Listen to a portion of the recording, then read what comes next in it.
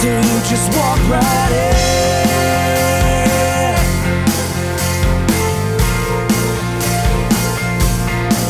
'Cause you're a brand new kind of actress. You're a brand new kind of actress. You're the same old stubborn waitress, baby. You're a brand new kind of actress. Hello and welcome to episode 1392 of Effectively Wild, a baseball podcast from Fangraphs presented by our Patreon supporters. I am Ben Lindbergh of The Ringer. I am not joined by either Sam or Meg. Meg's on vacation. Sam is somewhere in the wilderness camping. I hope he's okay. But I am delighted to be joined by today's guest co-host, Ellen Adair, who is an actress and a poet and a Phillies fan, not necessarily in that order. Ellen, welcome to Effectively Wild. Thank you so much. It is such a pleasure to be here. I'm a very poor replacement for Sam or Meg, but I am really thrilled. So this is, to me, it sort of feels like the result of a Make-A-Wish Foundation for grown adults for me to get to be on this podcast with you. So hopefully I'll try to make up for, in gratitude, what I lack in knowledge and sense of humor. Well, I'm happy to have you here too. I've been wanting to do this for a while, but I had to wait for one of my co-hosts or both of my co-hosts to skip town to give us an opportunity. So here we are, and I'm sorry it had to be at the low point thus far of the Phillies season. Oh, but man. we can talk about that in just a moment. I'm sure you have much to say about how things have been going for the Phillies lately, but just to introduce you to people a little bit, I'm sure that you must get the question that probably all actors get of, what have I seen you in? And for you, the have I seen you in anything must be, you've seen me in everything, because you've kind of been in every show that people watch, or at least every show that I watch, so that when I first came across your IMDb page, I was like, she was in that, and she was in that, and I've seen that, and I've seen that, and I've seen them all. And since then, you've even added to the list of shows that I watch that you have appeared on when you went on The Good Fight recently. So how did you get into acting, and how did you end up with this career where you have been on virtually every prestige show in the past decade or so? Oh, gosh, it doesn't feel that way at all. But that's a very kind assessment of my career. I've wanted to be an actor since I was basically for as long as I can remember. So I always say it belies some lack of personal development. But I was mostly just doing children's theater when I was a kid, so it's not like I was a child actor being in, cereal commercials or something like that. And I did my first Shakespeare play when I was 12, and I did my first professional Shakespeare play when I was 15. So for a long while in my career, I was doing a lot of classical theater, and I still really love it. I just don't do as much of it anymore because I do more really excellent television. So it's not something I can particularly lament. But yeah, I went to school actually for English with a minor in theater, thinking that I would go to grad school. And then that just sort of gradually didn't happen. So here I am. Well, you turned pro pretty quickly if you started your amateur Shakespeare career at 12 and then were being paid to be in Shakespeare plays by 15. That's not a bad turnaround. Well, it was an extenuating circumstance because the first show that I did when I was 12, the Indiana Shakespeare Company, which now no longer exists because there's no arts funding in the United States, they formed a junior company that was made of high school students and middle school students. And so I was in that junior company and did a number of junior shows, that is with other kids who were my age. And then when they were doing a production of A Midsummer Night's Dream, they decided to use some of the junior company members in that production. And so I played Puck in that production, but I was not even the only junior company member to be in that show. So it was a really fun experience. And then that was really my only professional experience until I then graduated from college and started acting to actually pay the rent, in theory. So in the current phase of your career, where you're going from Billions to Homeland to The Sinner to Good Fight to Veep, show to show that people have heard of and watch, or even Red Dead Redemption 2 for that matter, are you often being specifically solicited and sought out? Are you attending open auditions? Are you targeting certain shows that you would like to appear on and trying to make that happen? How does that work? Yeah, well, that's a really great question, and for the most part in my career, I'm still just in the phase of auditioning for the things that I can get seen for. So I have a couple of different sets of agents. I have what are called legit agents, which basically just covers everything except for commercials, and then I have commercial agents, and then I have a manager who helps me with both of those things. And so they just submit me for things and I go out for them is sort of how that process works. What just sort of changes is that really the only power, I guess, that an actor has is to say, no, I don't want to go out for that. Whether that's like, no, I don't really like that show, or no, that part is not large and so it's not really going to build my career in any way. So much like the rest of adulthood, I feel like it's like the gradual paring down of options, basically, is the career as an actor. Yeah. Well, you have developed sort of a side career that I'm sure is a lot less lucrative even than acting, which is Indeed. being a baseball commentator and tweeter and person who appears on podcasts. So how did baseball become a part of your life? Well, also baseball's been a part of my life for as long as I can remember. So I guess I'm just really bad at telling a story. My parents took me to see baseball games when I was a babe in arms, and certainly when I was a toddler. I think I had like a decently long attention span for like a very young person, because I also, they also took me to Shakespeare plays when I was like 3 or 4. So yeah, I, lived in Philadelphia. I'm born in Philadelphia. So Von Hayes of the Phillies was the first man that I ever loved, but I was so young that I don't even really particularly remember why. My guess is just that he hit a couple of home runs, and, I was young, so I was very impressed by a feat as simple as that. And you were a Phillies fan for life. You remain one. And that has been an exciting thing to be, at least until the past couple of weeks or so, when everything seemingly ran off the rails. And Andrew McCutchen was lost. Since then, it seems as if the Phillies have hardly scored and have lost 12 out of 18, something like that. And as we speak, they're coming off being swept by the Nationals in a doubleheader to a pitcher who was pitching with a broken nose. Granted, a very good pitcher, but still one who was sporting a really excellent shiner. And that didn't seem to hamper him at all. And Jake Arrieta declared that the low point of the Phillies season. So what is going on with the Phillies right now? They've fallen 4 behind the Braves after holding pole position for most of the season. Diagnose the ills of this Phillies roster, and can they be corrected? Oh, goodness. Yeah, it is a dark week to be talking to a Phillies fan. And I really like to maintain what I think of as sort of like positive realism in my fandom, because I feel like the world, certainly the internet, but the world in general is so full of people who just are, this person is terrible, and I saw this coming all along, and, the coaches are all terrible, and fire everybody. And I actually just feel like that's the easy way to be, because then when it happens and it's bad, you can separate yourself from it as like, I knew this was going to happen. So even though that's the easier way to be, I try not to do that, and I'm going to try not to do that right now, but I don't know how easy that's going to be for me. So yeah, just being 4 games behind the Red Hot Braves right now feels like a chasm. And part of it is it's hard for me to diagnose whether the low point is dropping 2 to the Nationals, or whether the low point was the series against the Braves this past weekend, which gave us a couple of different kinds of heartbreaking and soul-crushing losses. But it's probably the combination of those 2 things. And I think what's hard is it's just not great to see the team make so many improvements and then still remind us uncomfortably of the 2018 team. So obviously some of the things that have happened to the Phillies have been injuries. Their bullpen has been completely decimated. The guys are working their way back, but there were 7 of their top relievers from the bullpen on the injured list at one point.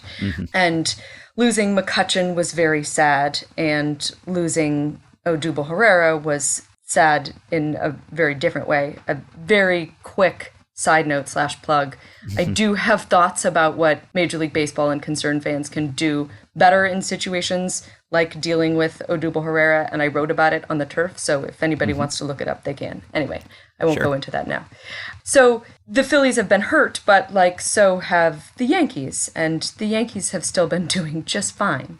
So I don't feel like we can't put all of the grief at the foot of the injuries. I feel like it's mostly inconsistency. If I were going to pick one word to describe the 2019 Phillies, it would be inconsistency. And it just seems like the team can't get hot at the same time. It does seem often like they can almost all get cold at the same time. Right now, it's pretty much just Scott Kingery, who's hot, and everybody else looks like they're really trying to figure it out. And I think that there was so much talent on this team, and I genuinely believe that they can perform like the best team in the NL East, but they just can't seem to click or put it all together. And I think that they were really riding the first place in the NL East because none of the other teams were clicking either. And now that the Braves are clicking, and how, the Phillies are just suffering from that. I mean, also, I think the Phillies are not playing as well as they did earlier. And I think one of the other difficulties is obviously just that I don't think anybody expected this from Aaron Nola. I didn't expect him to necessarily put up the same numbers that he did last year, in part because of that really excellent and sad article that Mike Petriello wrote about how the defense had deeply hurt Nick Pivetta, but actually helped Aaron Nola a little bit. And I thought, oh, that's interesting to know. And so maybe we'll see his numbers regress a little bit, but I just don't think anybody was expecting this. And so I think kind of seeing Nola be inconsistent like the rest of the team, and Jake Arrieta not perform like the number 2 starter that we'd like him to be. Really the most consistent starter has been Eflin, which is good for him, but he does it with mostly with pitch location, which is scary, I guess, to expect to maintain long term. I know that Craig Edwards wrote recently, I think last week at Fangraphs, that Aaron Nola is showing signs of being back to his old self. So perhaps things are looking up on that front, even as they look down on most other fronts. And is this a situation where you are already greedily looking at other teams' rosters as the trade deadline approaches and thinking, well, we just made so many moves over the winter, maybe there's 1 or 2 more we could make? Or are you thinking that this roster will eventually gel and that there is enough talent already on the team? I think that they need to make some trades. And so, yes, I'm more in the greedily looking at other teams' rosters phase, I guess. And I think that the main thing that's really glaring is just that the Phillies need a 5th starter, which they don't have right now. And they don't have the bullpen to consistently throw a bullpen game. So the real question is, who's the 5th starter going to be? I mean, they can, obviously, Vince Velasquez and Jared Eichhoff have started games for the Phillies. And, I was very excited about Eichhoff's return when he got back and was rooting for him really hard. And I'm also rooting for Vince Velasquez, but I have always sort of thought that maybe he'd be better as a bullpen arm just because he really only has the 2 pitches. Anyway, so I know that they can throw those guys out there, but it's clear that the organization doesn't really believe that either of them can be starters for them right now. And so I feel like they need to get another starter. And so, I mean, the question is, of course, like, are they thinking they're still going to contend this year, or are they thinking that they're going to just try to contend next year and maybe make the moves after the end of the season once they see how things work out? And if they make that decision, I guess, and they want to hold on to as many of their prospects as they can, I guess I can't necessarily fault them. But I do feel like, obviously, with all of the moves they made this past offseason, they have been building to now. They can't continue to build for a few years from now. And so in that regard, I guess any of their prospects who have an ETA of sort of later than 2020, I feel like, even if I love them, like, I absolutely, maybe my favorite Phillies prospect is Luis Garcia, but we might not see him until 2022. So if they decide that they want to ship him off for somebody else, I understand that. And I think that, the sort of Phillies fan community is divided on whether or not they want the Phillies to not pay a lot and just go out and get somebody who will be a body in the hole of the fifth starter.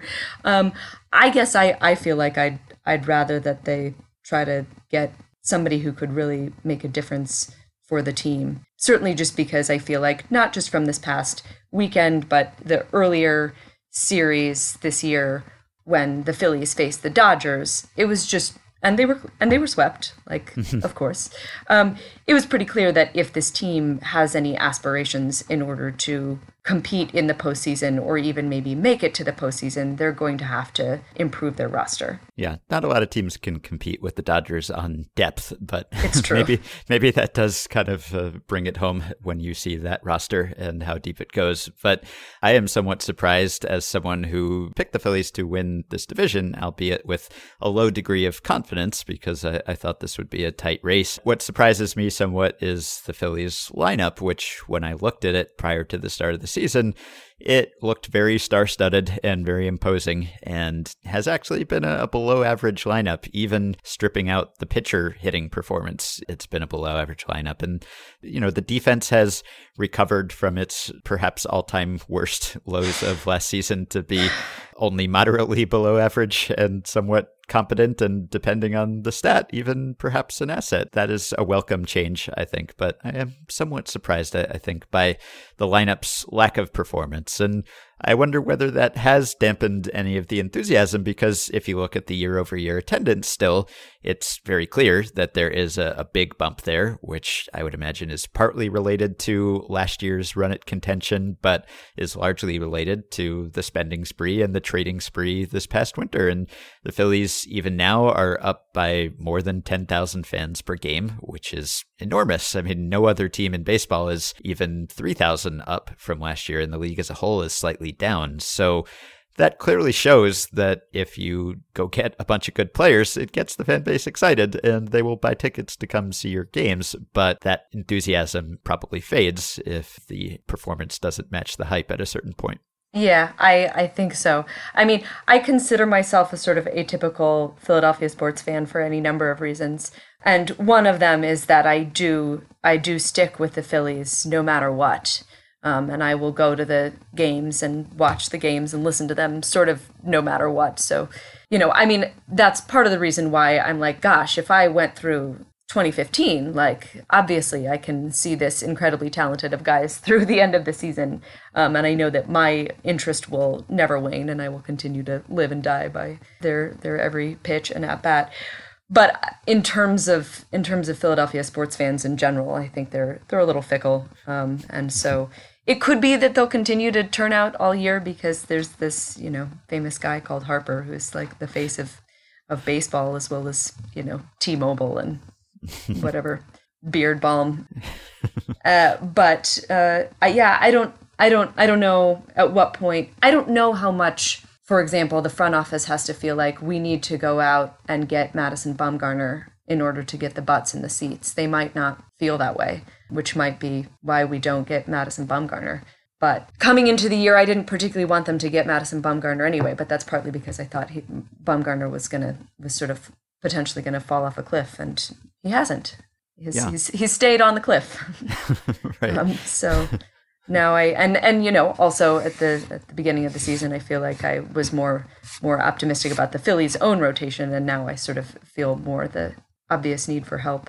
I feel like, earlier in the season, there was a lot of talk about Mike Minor, which I think perhaps I'd rather see Mike Minor be a Philly than Bumgarner, although I think it's obviously less likely that he gets traded at this point, or at least way more of a question. And I also sort of wonder at this point whether or not he might be a lot more expensive. I think some of my thought was that Bumgarner would be very costly because of the name, like maybe more costly than he's worth. And I'm not saying that Mike Minor will cost more than he's worth, but I don't know if he might end up being, if he is moved, if he might end up being one of the pitchers that actually commands a larger return. I feel sort of the same about Matt Boyd. Obviously I can dream about, yes, go get Matt Boyd, but I just have no idea what the cost of that is going to be. Right. Well, because they were so active over the winter, you can imagine the possibilities with greater confidence than a lot of fans can, because their own teams haven't demonstrated the willingness to spend or to trade prospects for established stars in the way that the Phillies very recently have. And having already made those moves over the past winter, one would think that they would want to double down and to make sure that those moves were not for nothing. And so as they are entering their competitive window more so than leaving it at this point, they're still very much in a willing to add and able to add phase, at least financially. So that's an exciting place to be as a fan. And also, on the bright side, no one is talking about them moving to Montreal for half of their season. So that's some solace to you, perhaps. And we should talk about that, because this news broke and then seemed to die almost as quickly as it broke on Thursday, that the Rays have floated this plan and have been authorized by Major League Baseball to discuss and explore this idea of playing half their schedule in Montreal at some unspecified point down the road. And I think this is very far-fetched for any number of reasons, and it sounds as if the mayor of St. Petersburg is not enamored of this idea, and that he will not grant permission for the team to talk to Montreal, and the Rays have an agreement with St. Petersburg until 2027. They're sort of stuck in the trap until then. So this doesn't seem like something that could happen before then at the earliest, and even then it seems unlikely to happen for any number of reasons. But I did kind of want to just imagine as a thought experiment what this would look like and feel like for fans if such a thing were to happen. I don't know that there's precedent for this, really. I mean, when the Expos were sort of doing their death spiral, of course, they played in Puerto Rico part of the time, and there are examples in the indie leagues and in the early years of baseball of teams that just didn't draw at all at home, just being road teams and being perpetually on the road. But this sort of transnational home and away, first half, second half sort of arrangement, I don't know that there is a perfect comp for this. And it's fun to imagine, but probably not very fun to experience. I feel like I should approve of this plan because I'm a dual citizen and a Canadian and American citizen, and I've got my passports to both countries. So this would be like my national team. As someone who is split between those countries, this team could be split between those countries. So I might have to root for a team that was half Canadian, half Floridian, but I don't know that anyone else would. It's very fun to think about it, and I think also a little bit goes to show just where I'm at in this week with the Phillies, that I'm like, oh yes, this is far less depressing for me to think about than the Phillies right now. But yeah, it is really stupefying, and it really makes me want to sort of run a cost-benefit analysis for everybody involved, because of course the obvious winners here is the ownership, because they'll get more revenue from the ticket sales and the corporate sponsorship in Montreal. But they're really the only ones, it seems to me, like who don't also lose a lot, in addition to getting all of those nice, slightly deflated Canadian dollars. Right. Yeah. Because for the players, like, there's a number of really obvious negatives. Like, I have to imagine there'd be complicated tax implications, and they'd have to have two homes or else be away from family for a longer time if their family just wanted to be in either Montreal or Florida. And the only real positive that I can see is that at least they would have more fans at one of their home games, presumably. Right. So I guess we could ask Tommy Pham how he would feel about it.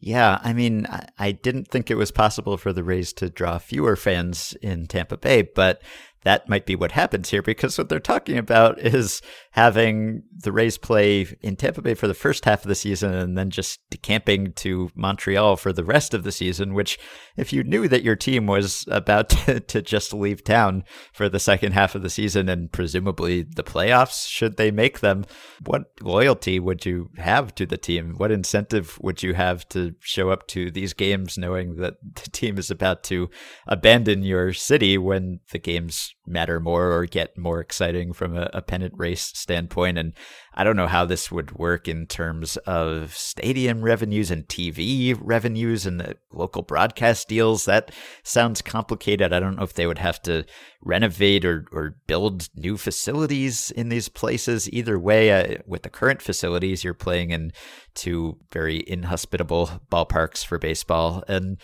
the Rays have a fan base. They're fairly well watched on TV in their market, I believe. It's just that no one wants to go to games at the Trop. It's not a fun place to take in a game. It's not a convenient place to get to. So I would feel sorry for the Rays fans who are there, even if they don't regularly go to games. You would think there'd still be a sense of betrayal or abandonment if this team left in the middle of the season. And I'd have to think that this is more than a serious plan, probably more of a bargaining tactic. I don't know how much leverage something like this could confer for ownership, given that it sounds so far-fetched that I don't know whether it would be taken as a serious threat. But you would think that in the way that many teams in the past have threatened and said, we will leave town, we will go to this other market that wants us if you don't give us a nice shiny new ballpark. That might be what is happening here. Just, the Rays have tried to secure a new ballpark. It hasn't worked thus far. So maybe they are just thinking of new and even more unorthodox ideas. They're going to use Tampa Bay as the opener basically for their season.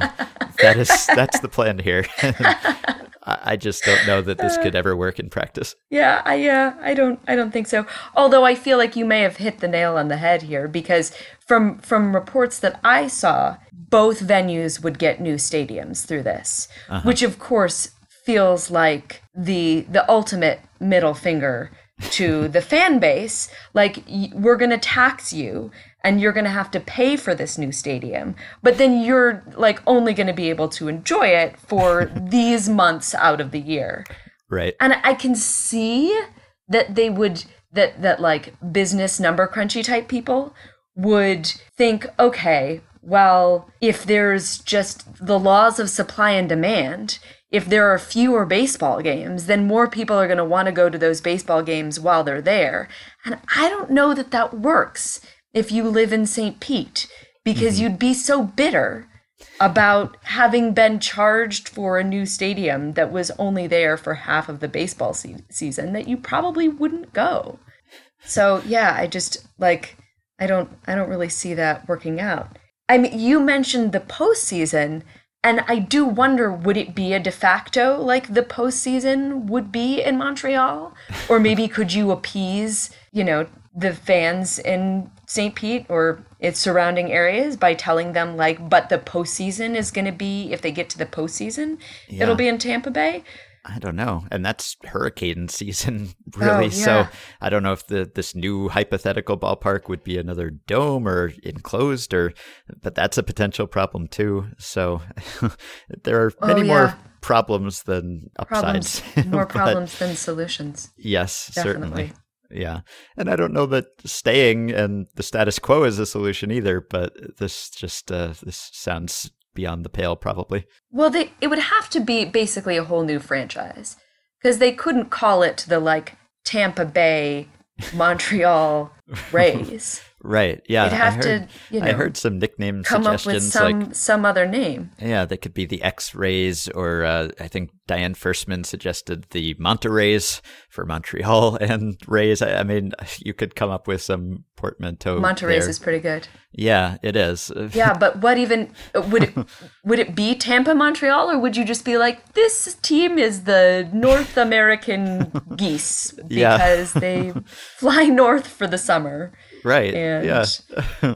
I don't know. It's maybe we should be like Star Trek. It's all one world, and we shouldn't have these local loyalties, and we shouldn't be so protective of our tribes. And if you like this team, you can just like this team wherever it is. But I don't think sports really works that way. I think we want unfortunately geographical rooting interests. We want our people to beat their people, and that's kind of always the way it's worked. And I just don't know that you can share I mean, they're asking for an open relationship essentially, which has worked for people, can work if they both want to be in one, but sometimes can be tricky and complicated. And I think that a sports team, that would be particularly true. Yeah, I'm reminded of the story of, was it, Solomon adjudicating who owned the baby, Yes. and that the woman who was like, yeah, I'm fine with cutting the baby in half, was the woman who wasn't actually the mother of the baby.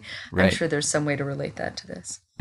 Yeah. So whichever city is not okay with this arrangement because they love the Rays too much to share them, they are the one who get awarded the franchise in the end. I don't know. Well, this is probably something that was fun to think about for a day and will never actually come to fruition or get more serious than this. So I'm glad we got to talk about it for one day and envision what that would look like. And that's probably as far as it will go, at least for the next 8 years or so. Yes. It made me smile. It made me smile on a day like this. Yeah. Well, I meant to ask you about this, and I don't know how much you can talk about it, but to whatever extent you're comfortable talking about it, you are working on a baseball project, and this is something that I've been privy to. You shared a script with me for a baseball-related pilot that you're working on, and I wanted to see if you could lay it out a little why you wanted to do this, because there's not a lot of baseball content on TV other than the actual baseball itself.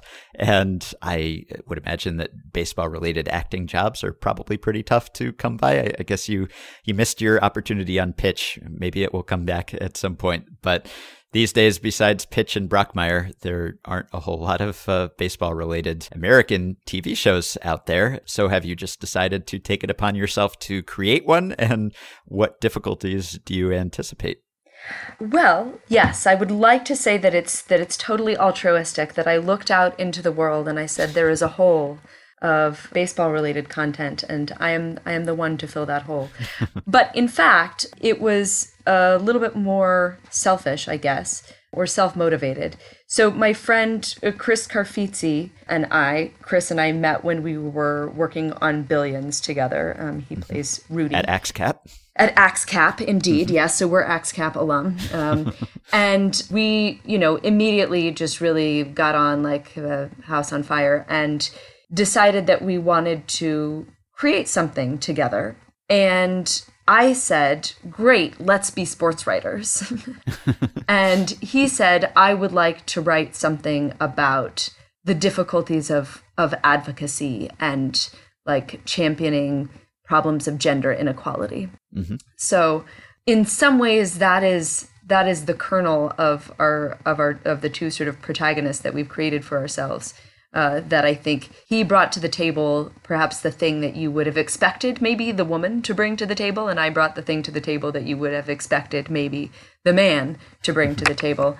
So we have been working on this series for a little while, and it's about two sports writers who are best friends, and they are writers for a website that is tied to a fictional television network. And it's in part about the difficulties that the character that I have written for me, whose name is Aaron, encounters being a woman in a male-dominated field. And those are mostly just drawn on my experience of being a woman just in the world in general, like different workplace things that I've dealt with and different workplace things that other friends of mine have dealt with, not necessarily in sports media. And it's not just about her, it's also about him wanting to really be an ally to her and sort of them as a team trying to kind of take on the difficulties that she has. But then also along the way, encountering the difficulties of the idea of trying to help somebody else who you feel is less advantaged than you are. And we're also looking at kind of the way that media is changing, so Chris and I, as many people are fans of Sports Night, but the world of media is very different now than it was when Sports Night was written and was on the air. And so we feel like that also has a lot of ripe possibilities for us to explore. For example, in our pilot episode, you learn that there are even more layoffs at the network, and so everybody's more afraid for their job, and sort of the very, very long plan that I have for, the hypothetical season 3 or season 4 of the series very much has to do with Aaron deciding to take advantage of new media and sort of becoming a leader in that. Mm-hmm. Which I don't want to give too much away. But it is it's very much about baseball because I love baseball and it's my favorite thing that's not like often categorized as an art, although I think it is an art. But sort of just playing with gender dynamics is something that we're kind of doing certainly throughout the first season, and I think throughout the hypothetical future seasons too. Yeah, well, I really enjoyed what I read of it, and the version of the script that I saw had praise for both Fangraphs and Baseball Savant in it, which if you succeed in getting that on the air, that will be quite an accomplishment, I think. But I read it, and I also said to you that it seemed like Sports Night, but with baseball bloggers, and also not with the anchors, but with the people getting harassed by the anchors in some cases. So this is a different perspective, and obviously one that I quite enjoyed and that I think a lot of our listeners would enjoy. And the parts of it that overlapped with my experience rang pretty true, and I hope that this gets picked up at some point down the road. I would very much like to see a show like this get made, partly for self-centered reasons of wanting to see a show about the sort of things that I've gotten to do, but also because it fills a niche that is not filled, and I think would be able to bring up some issues that are often overlooked. So I wish you the best of luck. I know that it can't always be easy to sell baseball-related projects when people think baseball is dying and no one cares about baseball anymore, which, as we know, is demonstrably untrue, but that may be a bias that you have to overcome. But I hope that you do overcome it. Well, overcoming that very bias would be one of the many topics of the show. Yes, that's right. Yes. And we are about to speak to someone who has lived this experience for herself and has gotten a job in baseball, and in a historically male-skewed field is changing the demographics a little bit and has been part of the MLB diversity program.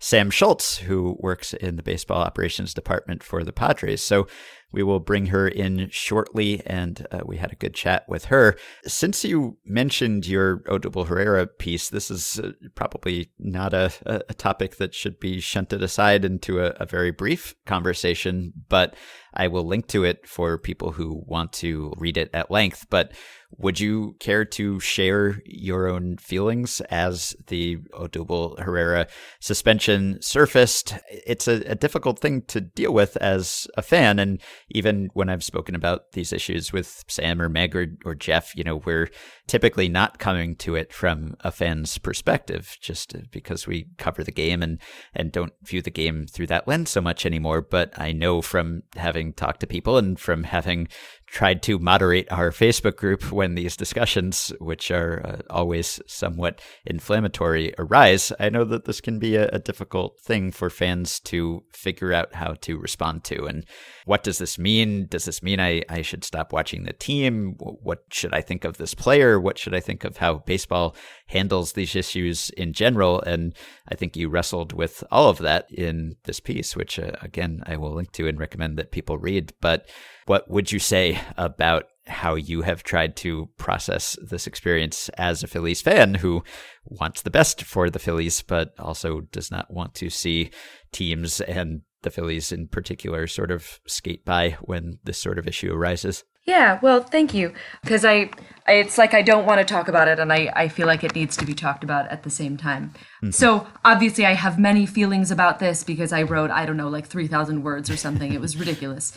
And so I won't go into all of those thoughts and feelings, but I think it sort of boils down to, I think what by the end of the article I called a like forgive, don't forget policy.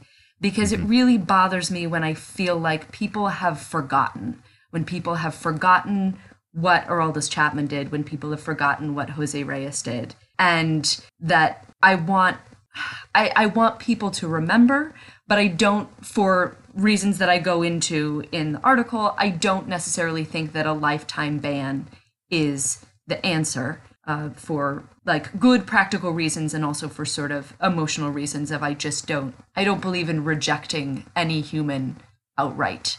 However, what I proposed as a solution that I would feel more satisfying to me as a baseball fan as a censure from Major League Baseball rather than just a suspension for a certain number of games would instead be to say that a certain percentage of whatever the player makes for the rest of the player's life would instead go to charities that support victims of domestic abuse or sexual assault. And so that percentage could be publicized and it could be, in accordance to the severity of the event, but that it would be ongoing so that you had this sense that when fans are watching a player play, that by playing, they are a certain amount of whatever they would be making otherwise is instead going to be going to victims, and that a certain amount of whatever the organization would be paying would instead be going to victims.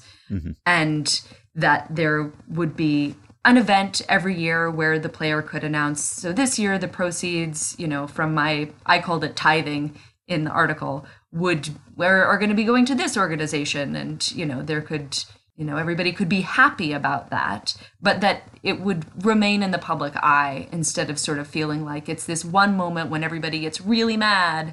It feels sort of like 1984, the however many minutes of hate it was, everybody like gets really mad for a second and then they feel better later because they got mad, but they didn't actually change anything. So from thinking about this, the solution that I came up with for myself was I said, well, if the Phillies keep Herrera on the roster and he plays again, I can do my own version of this, and I will donate $1 for every run that he scores or every RBI that he has. And that way I will feel like I can cheer for him to do that thing, because I know that that will result in me not only giving money to this organization that I would be happy to give money to anyway, but that I'll be public about this is how much I'm giving to this organization and I'm doing it because of this player and this thing that they did.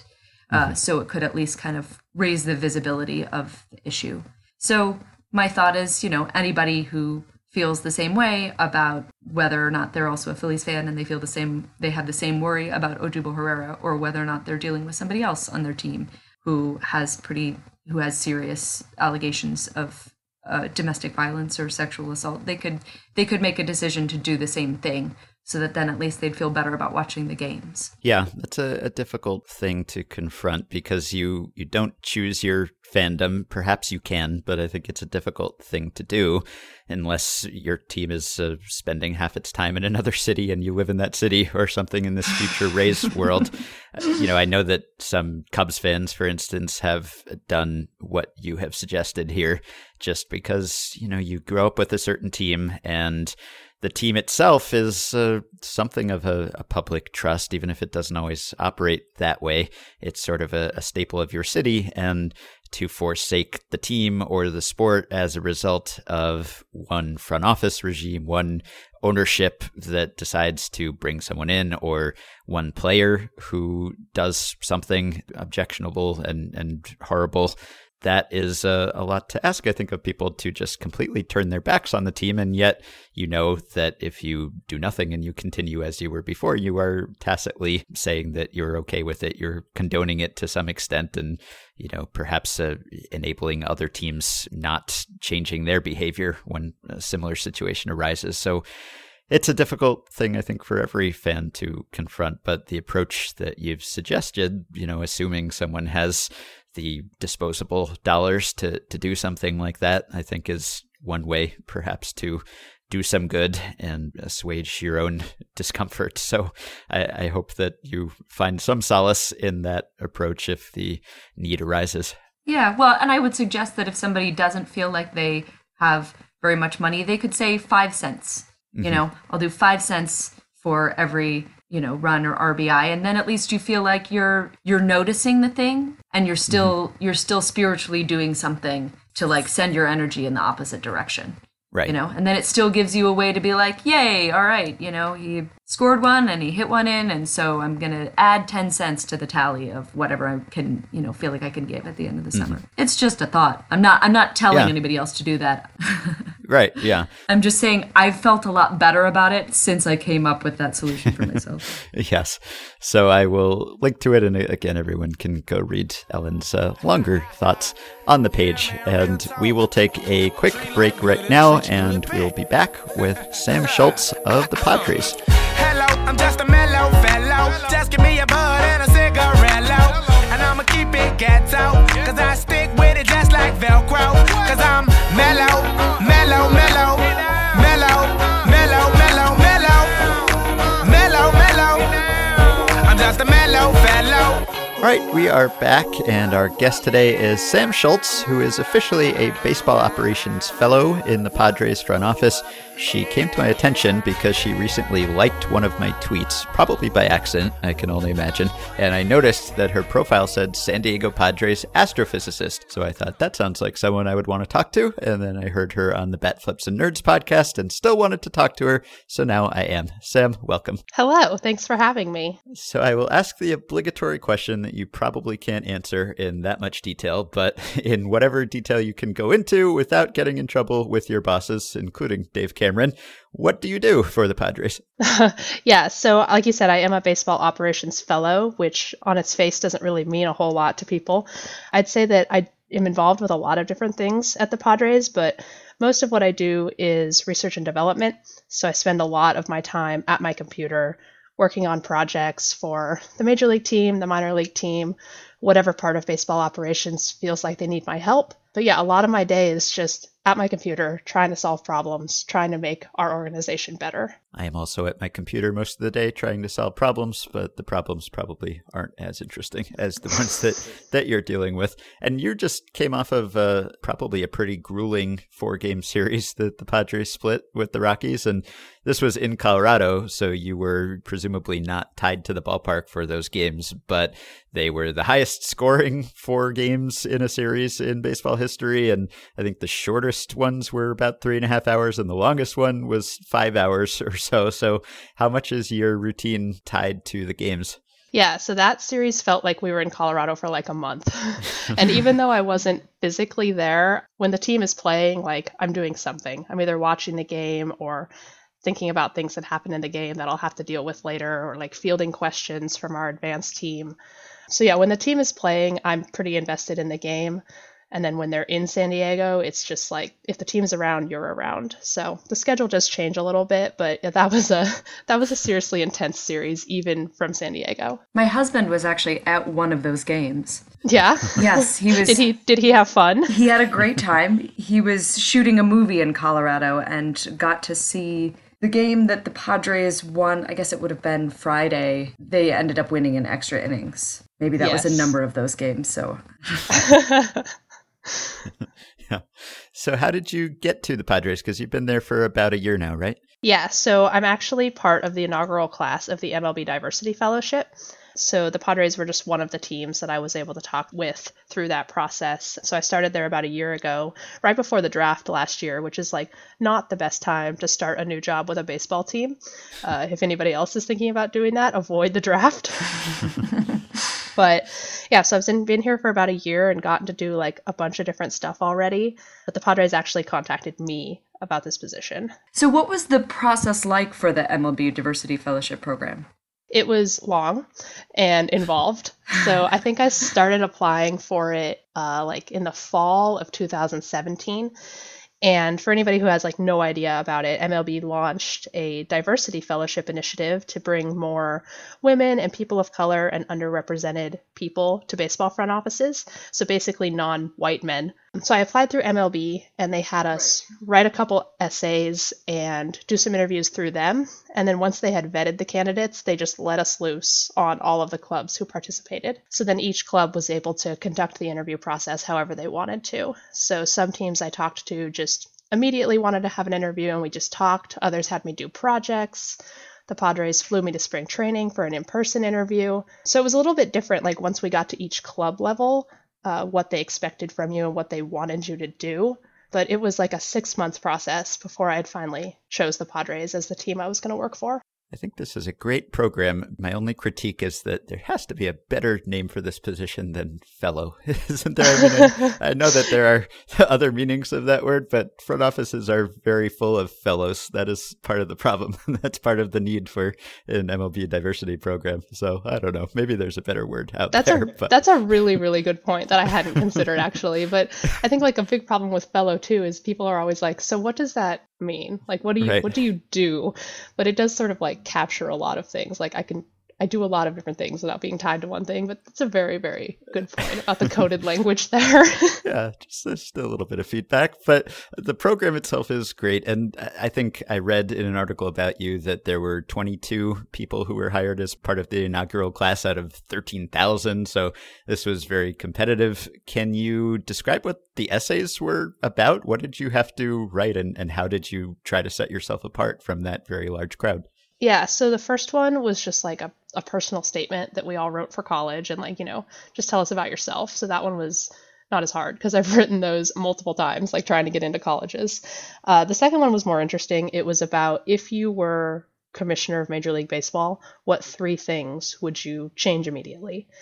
And so my approach to this was like trying to change something about the game itself, something about like how the game is marketed, and something about like, I think it was that there's like blackout restrictions and you're limiting the fan base because fans of a certain team who live in that area can't watch their team. So I figured if I tried to like touch all different parts of baseball, that would be interesting. So I think I said something about like how I would change how sacrifice flies work, because the batter gets penalized in one instance, but not in another. Like it doesn't hurt their batting average, but it hurts something else, but they get an RBI. So you're punishing and rewarding the batter for helping their team score a run at the same time, Right. which doesn't make a lot of sense to me. Mm-hmm. And then I also said that I would have teams be more involved in like children's sports. So the San Francisco Giants, I actually worked for one of their outreach programs. It's called the Junior Giants, and it serves kids in underserved areas. They get to play free baseball and softball all summer. There's educational components to it. There's health programs that go along with it, and it makes Giants fans for life. At the end of those 8 weeks, all of those kids were telling me that Buster Posey was their favorite player, and they're so excited to watch the Giants now. And it's such a rewarding thing that also creates fans. So I'd like to see more teams get involved with something like that. So that was another one of my ideas if I was commissioner. Well, how did you get to the point where you decided that you wanted to apply to be part of this program? Because you had been studying physics, hence the astrophysics part of your Twitter profile. And at some point, I suppose you decided that you wanted to pursue something else, or at least put that off for a while. Yeah, in college, I realized that the math was getting too difficult. I really, really love physics and I really love science, but I've never loved math. Like my entire life, I have not loved math. And so the math just got too much for me to handle, but I was already so deep in the degree that I was like, I can't change it now. So how can I use my love of like solving problems and data and science and do something that I really enjoy? And so baseball was just a natural fit for me because I knew that there was this sabermetric thing going on in the baseball world, and I knew that teams had so much data. So I thought, okay, I can do that for my college team. They don't have anybody to analyze all this data and to help them get better on the field. So I started working with our college team. I'm just working on like, how can we score more runs, which sounds like a very easy problem to solve, but it is not. Important one. Yeah, it is. So I started working with them. Doesn't sound like an easy problem at all. I guess like the idea is like just score more runs. Like it's a very simple idea, but not as easy to execute. So I worked with them before I started my graduate program at Columbia, where I also worked with the baseball team, but on slightly different projects. So I would say like my transition from physics to baseball was very quick. I did not expect to have a job this quickly, but it was just such a natural fit. And I've used so many of the skills I learned during my physics degree that I didn't even imagine it was going to be this intertwined. I'm really curious about when you were helping the baseball team at your college, what that looked like. I have to imagine that you didn't have as much data as you do now at the major league level. Yeah, we didn't have any sort of like the player tracking data. Like none of that existed at the school I went to. But college baseball teams actually have so much data that they're just sitting on top of. And I think it's because a lot of baseball programs don't have somebody who will sift through it all and make it more easily digestible. So a lot of the data is just like things we could organize in Excel spreadsheets and things we could manipulate that way. Like one of the big projects I worked on was like, are we winning opportunities on the base paths? So when there's an opportunity to take an extra base, are we doing it at a higher rate than the other team? And it wasn't too hard to like work through some of that stuff. I also worked on some scheduling optimization for them, and that was a little bit more difficult. But baseball teams in college do have a ton of data. And I think like just in the last year that I've been in baseball, I've talked with lots of people who are working with their college teams to accomplish similar goals now. So I think you'll start to see a rise in college baseball analytics. And you were actually interning with the Mets before you were with the Padres as a business intelligence analyst. That is fascinating to me because usually we think about how all of this applies to baseball operations and we talk to baseball operations people, but the business sides of teams are looking into similar ideas and tactics and methods, and that's important too, so that you can pay players and you can get fans to come to the ballpark and all the other applications of analytics to non-directly related to baseball matters. So what kind of stuff were you working on there, and what potential is there to essentially apply sabermetrics to the business of baseball? Yeah, I had never thought about like the business analytics side of baseball until the Mets actually reached out to me about that position. But a ton of the like same principles that I'm using now, I also used at the Mets. So my main project at the Mets was just examining season ticket holders and when they upgrade their tickets, when you can convince ticket holders to upgrade to season tickets and just take the plunge, and basically how you can keep upselling ticket holders and how long it's going to take to do that. So it was a really interesting process just figuring out like how do people behave and like how can we not manipulate, because that sounds bad, but like how can we take advantage of the way that baseball people and baseball fans behave to make more money. I also looked at like different theme days. So dog attendance at Citi Field is actually on the decline, which was a big problem for me. I was like, we need to do more to get the dogs to come back. So it was actually a really interesting project for something that I'm not at all interested in, but I've taken a ton of the techniques and a ton of the like analytical skills that I learned then there and been able to apply to my job at the Padres. I have questions about the dog data. Same. Okay. Were they tracking? Did they have the number of dogs that had been attending? They did a census of dogs attending. And did you identify a cause for fewer dogs coming to the park? So the way that I stumbled across this is that I was looking at ticket types and there was one called dog ticket. And I was like, oh, they're talking about like the Bark at the Park theme days. So I basically just like summed up how many dog tickets they sold year by year and looked at how many dog events were happening to see if we were just offering fewer dog days or if dogs were just not interested in coming anymore. And I don't think I identified a cause, but when I presented this information to the owners of the team, they were excited about it. Like they seemed actually interested in this. It wasn't just like, all right, like that's not interesting. Like they actually thought it was kind of interesting. I love the idea that dogs might just be over baseball. They're just done with it. They've seen enough of the Mets. My dog is very into baseball. We have had great difficulty actually getting her to go to a Mets game just because the original Bark in the Park day was rained out, and then the rescheduled rain out day was also rained out. And then we had to reschedule for a day in this calendar year that didn't actually end up happening. So my dog wants to go there. So she may be a like false positive in the data set, basically.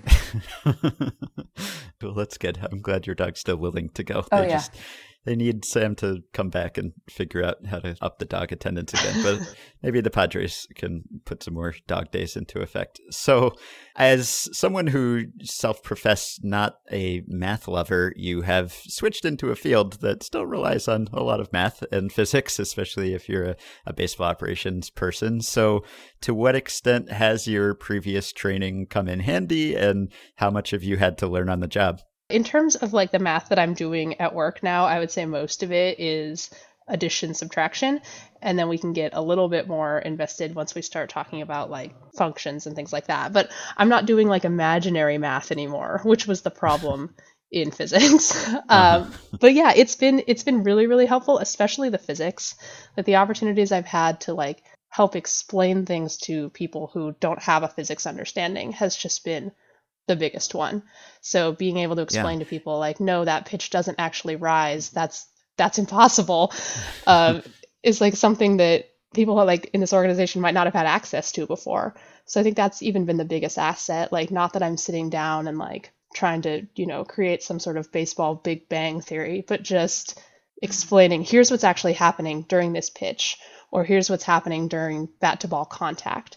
Like, how can we now leverage that information to our advantage instead of just knowing about it? Because it's one thing to know, like, yeah, this is how a pitch moves, but how can we now take advantage of it now that we know that? Right. Yeah, that's something Travis and I wrote about a bunch in the book, is that all of this comes back to physics, and it's not actually magic. It seems like it is sometimes with certain guys in certain pitches, but it's all based on forces that are pretty well understood. And if you can manage to leverage those and replicate the conditions that produce this pitch or that batted ball, then maybe it is transferable in a way that in the past it might not have been, because it was all feel and trial and error, and depending on running into the right coach at the right time or the right teammate who could show you a grip or something, and that might not have happened for you. Whereas now we have all these tools, all this technology available that you can just identify exactly how these things are happening and, in theory, replicate it. Yeah, exactly. And I think like Trevor Bauer is like you said about in your book, like Trevor Bauer is a good example of this, and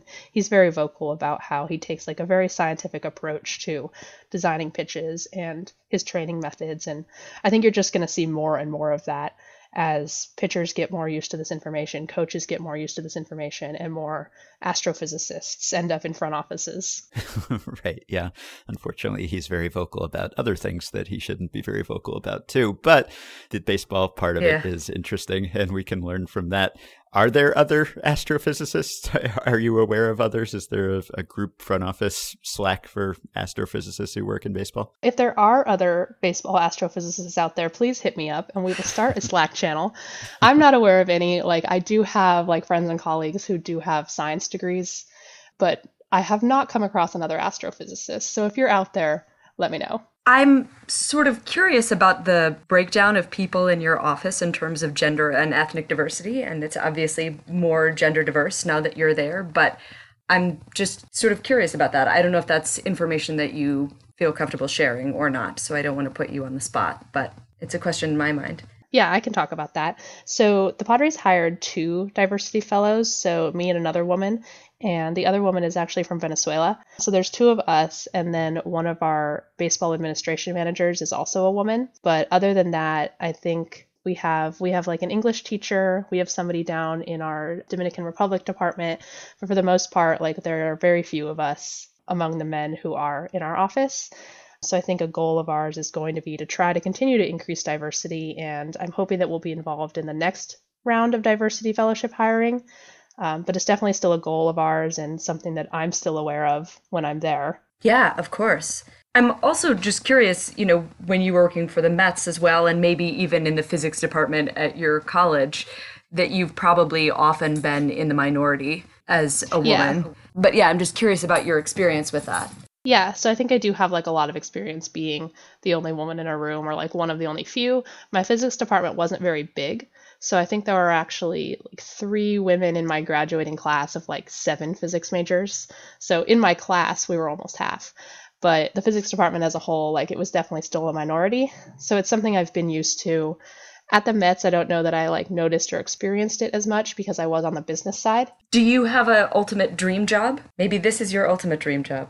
Yeah, I think that like eventually I would like to be a GM of a team. When I started, that was also my goal. And a couple of people I had spoken with said that was their goal when they started. Then they saw how much work a GM actually does and how much they're responsible for. And it is a lot. I don't think I knew how much it was either, but it still would be like an ultimate career goal of mine. I think like an intermediate step would be, I would like to be more involved with the major league players and coaching staff. So I do get the opportunities to work with them on like certain questions or problems they may have, but I would like to be a little bit more involved with the actual like major league team, a little bit more hands-on. So I think that's an intermediary step for me. But I would like to be a GM. I don't know that I'd like necessarily want to be the first female GM because I would hope that someone would get there before me. But if nobody does, like, I'm happy to do it, and I would love to do it. I'm rooting for you to break that glass ceiling. Thank you.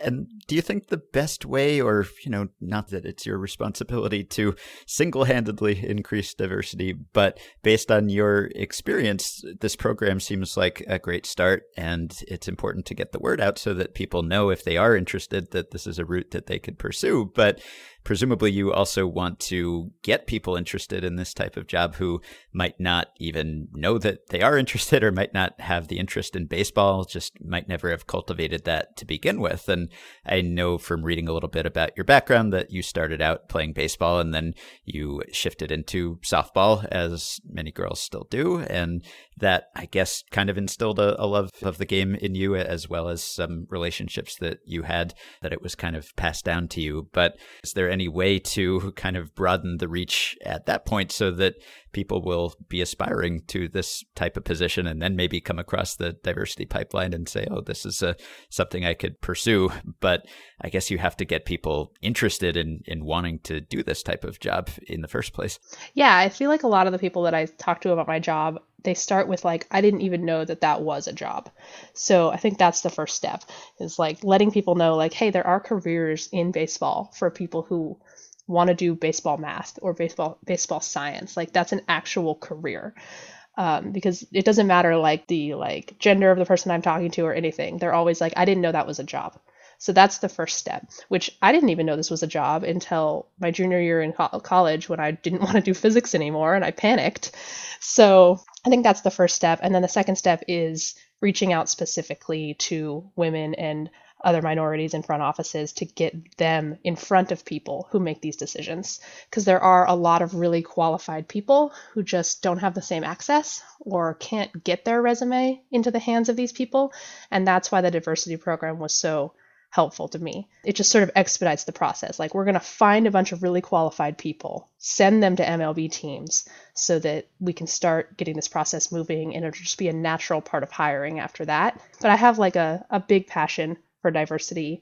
I had it like in my physics department. I would reach out to local high schools and like girl science clubs, summer camps, whatever it was, to talk to them about my path. And I still feel like a certain responsibility to do that in this role now, which is one of the reasons I've been talking about it for a big part of our conversation, is because it's really important to me, and it's important to the game, and important to organizations as well. And important to the world. Exactly. On a larger scale, important to the world. And I imagine it can be beneficial to teams in ways that even go beyond improving the world and giving people opportunities that they deserve, is just having a mix of perspectives and backgrounds and people who come from different countries. As you were saying in the Padres front office, there's no telling. I don't know if there's a specific example that comes to mind, but you just never know when someone's going to have an idea based on their background and their interests that someone else, it just might never occur to them. And maybe that turns out to be the brilliant idea that makes your baseball team better on top of everything else. Yeah, that's something that like I've said before, is like, it's not just like diversity of people, it's diversity of thought as well. So like when you introduce physics people and you like pair them up with ex-players or business people or lawyers and people who have like computer science degrees, like when you get all these people together in one room, there's just going to be things that two of those people couldn't have thought of before. And everybody's going to bring like special skills to that. So it just, it increases the range of like what you're able to accomplish when you would diversify the group of people that you're working with. And having heard you on Bat Flips and Nerds, I know that you were somewhat in demand as a result of this process, and that you were choosing between multiple teams and you picked the Padres. And I don't know exactly what went into that decision, but I would think that working for the Padres right now, probably a pretty exciting place to be. As we speak, the Padres are a game over 500. They're 2 games back in the wild card race. That is exciting. They are in it. But regardless of how this season turns out, I think there's a sense that this is the beginning of something, and it's a young team, and it's an exciting and fun team, and good days are ahead regardless of this season's outcome. So how much did that play into things? And not that you have a lot of basis for comparison to other front offices and other team situations, but what is it like to work for a team that is sort of, at the advent of the competitive window, as opposed to already at its peak or maybe on the other side of that hill? I think that was like one of the large drivers in my decision, was like the newness and the youngness of the team, not just the players, but the R&D department and things that I was going to be able to help accomplish here.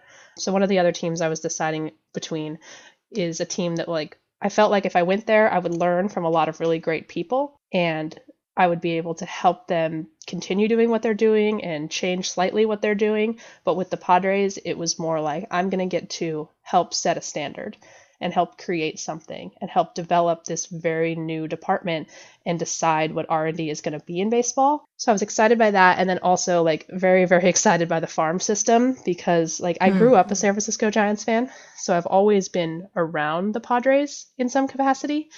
So seeing that the Padres were like on the up and they had all these like really young, exciting prospects excited me as well. So it was just the combination of those two things that made the Padres like an absolute dream team for me. Mm-hmm.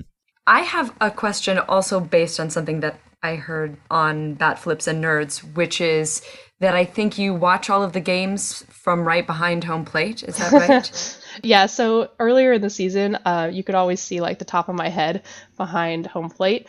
We brought in like some new interns now, so I'm rotating out of there to let them get the experience. But yeah, we do have like a rotating group of people who stand behind the plate to watch, and we put up the pitch types for the people in the stadium, which I think is an interesting touch because if you see a cool pitch, you can look up and see what it was and say like, wow, I've never seen a fastball move like that before. But yeah, that's a really cool place to watch a game because you get a sense for just how hard it is to hit a baseball when you see the pitch leaving the pitcher's hand and then it ends up feet from where you expected it to be. And I hear from people sometimes who say like they wouldn't be able to work for a team that is a rival of their childhood team that they grew up rooting for instance. And I guess that's what you're doing. You're working for a team that is in the same division as the Giants. But for anyone who is wondering about whether that actually becomes a concern when you end up in that situation, I'm guessing the answer is no, and that it's a job like any other. And despite your childhood fan affiliations, it's probably pretty easy to move beyond that. Yeah, it was definitely easy to distance myself. People ask like, well, would you have done it if it was the Dodgers? I'm like, yeah, of course. Like it's a dream job. It's what I want to do. And like it was incredibly easy to distance myself, and like not just from the Giants, but like from fandom in general. Just like working for a team, it's like I like the Padres and like I love the team. I'm happy when they're doing well. Like it's my job, but I wouldn't say I'm a fan of the Padres. Like you treat it very differently. So it was definitely easy to let go. Like when the Giants came to Petco in September of last year, I was excited to see them. Like it was exciting, but it wasn't like I'm secretly rooting for the Giants and I'm like trying to ambush the Padres from the inside. Like, no, that all completely goes away. Like once you work for a team and you're just dedicated to helping the team you work for get better. Exactly what a double agent would say. I believe you. And there was even, because I worked for the Yankees when I briefly worked for a team as an intern, and I was a Yankees fan growing up, I was especially eager to distance myself from that because I think there was sort of a suspicion, like if you were a super fan of the team and you wanted to work for this team because you rooted for them, and you would be like starstruck by the players, and you know that it would be for the glamour of being close to this team you rooted for, as opposed to just treating it like a job and doing the best job that you can do. Exactly. Like sometimes people still like give me a little bit of a hard time, like because my favorite baseball player of all time is Tim Lincecum. So people like still give me a little bit of a hard time about it, but like it's all in good fun. And like, yeah, like we all have teams that we grew up a fan of, like even if it is the Padres, like you grew up a fan of some team. But I think it can actually be like a little bit advantageous as well. Like if I understand like how a front office tends to think, like maybe that's advantageous to us down the road somewhere. But yeah, like Tim Lincecum doesn't play anymore, so I don't feel bad about saying he's my favorite player. Right. And are there any specific skills that you would recommend that people focus on? I know that Jeff Sullivan, for instance, until he got his job with the Rays, he was not really a dedicated data manipulator, and he would work with Excel for the most part. And if he needed something more complicated than that, he would ask someone for research help. But now that he is on the inside, I guess he has decided to buckle down and take things more seriously. So he is learning SQL and has become something of a query whiz these days. So is there a specific language or program or skill set that you've found to be the most useful in your job? Yeah, I think if you're interested in research and development specifically, like SQL is a must. just to be able to manipulate the data and to get the data you need to then do the analysis. I use Excel a lot, and I really like using Excel, so I've been a little bit hesitant to try and switch over to a language like R. But if you're not like me and you want to learn a new language, I would say R is probably where you'd want to start. And then if you're a little bit more interested in like the development side of research and development, Python is going to be something that's going to be very valuable to you. But SQL is definitely a must. And as you mentioned, the Padres' wealth of prospects, and that in part made them appealing to you. I know that you're in San Diego, you're watching the Major League team, and you're working with the Major League team for the most part. But how much do you and your colleagues monitor what's going on in the minors? And especially as some of the top prospects have gotten called up and you get to see them in person, are you monitoring their progress as they are ascending the minor league ladder? I would say that other people are doing that. Like you said, I do spend most of my time with the Major League team, but I am aware like when a prospect is getting closer to come up or has done something exceptional. I think our player development department is really good at what they do. And the other woman that I was mentioning, who was the other diversity fellow, works more closely with player development in the minor leagues. So there's a lot of monitoring going on, and there's a lot of excitement about those players. And it's exciting to see new ones come up. Like Logan Allen just made his major league debut, and of course I knew who he was, but like now that he's on the major league team, it's like more relevant to me. But our player development staff is really good at what they do, and I have full faith in them to get the players where they need to be able to get to the major league team and have them be successful once they're up here. So if anyone listening wants to try to follow in your footsteps and get involved in the diversity program, is there anything in particular you would advise? How do they apply? How would they find out more? Yeah, so they are opening the application process this fall. And if you just look up like MLB Diversity Fellowship, you should find their website right away. And you'll be able to read about the requirements and a little bit more about the program. I don't know exactly when they're opening that application. I think it's sometime around August. But if anybody has more specific questions or anything they want to ask about the process or anything like that, please feel free to reach out to me on Twitter. And I'm happy to answer your questions. But the first step would just be Google the program, read what it's about, read about the history, and just get a feel for what the application is going to be like. All right. Well, then we will let you go and get back to work on the Padres. You can follow Sam on Twitter at RealSamSchultz and ask her questions there if you're interested. And you can watch the Padres and very indirectly see her handiwork. Thank you for coming on, and please say hello to Dave Cameron for us. We miss him.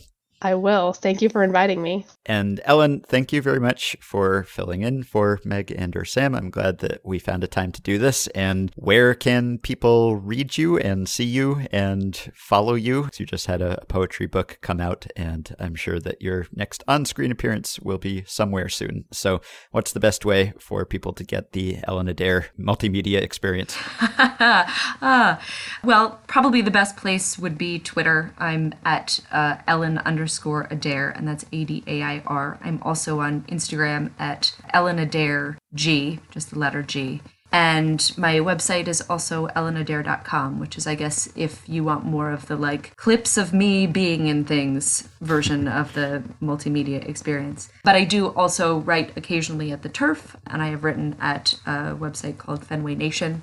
I don't do either of those things with extreme regularity because I have to do other things with extreme regularity. But I'm grateful to both of those websites just kind of allowing me to drop by when I have some thoughts. All right. Well, thank you again for coming on, and I hope that watching the Phillies gets a little less depressing sometime soon. Thanks. Hopefully tonight.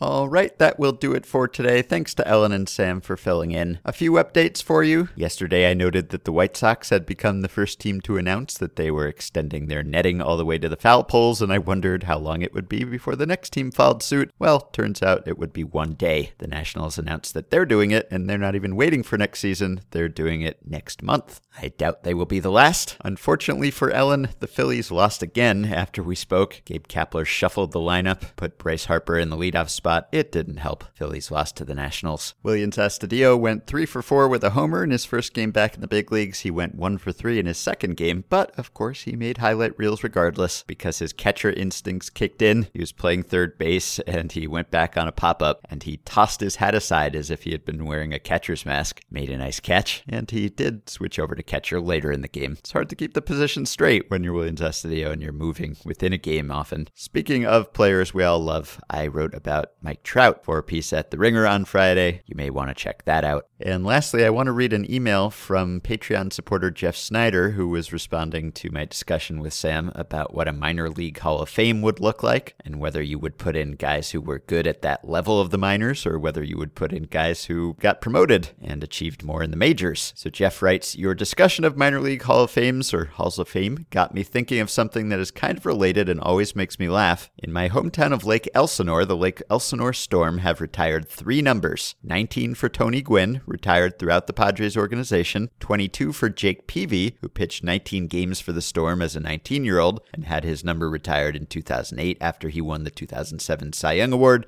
And 7 for Joe Urso. Urso played 2 seasons with the Palm Springs Angels, who moved to Lake Elsinore and became the Storm in 1994.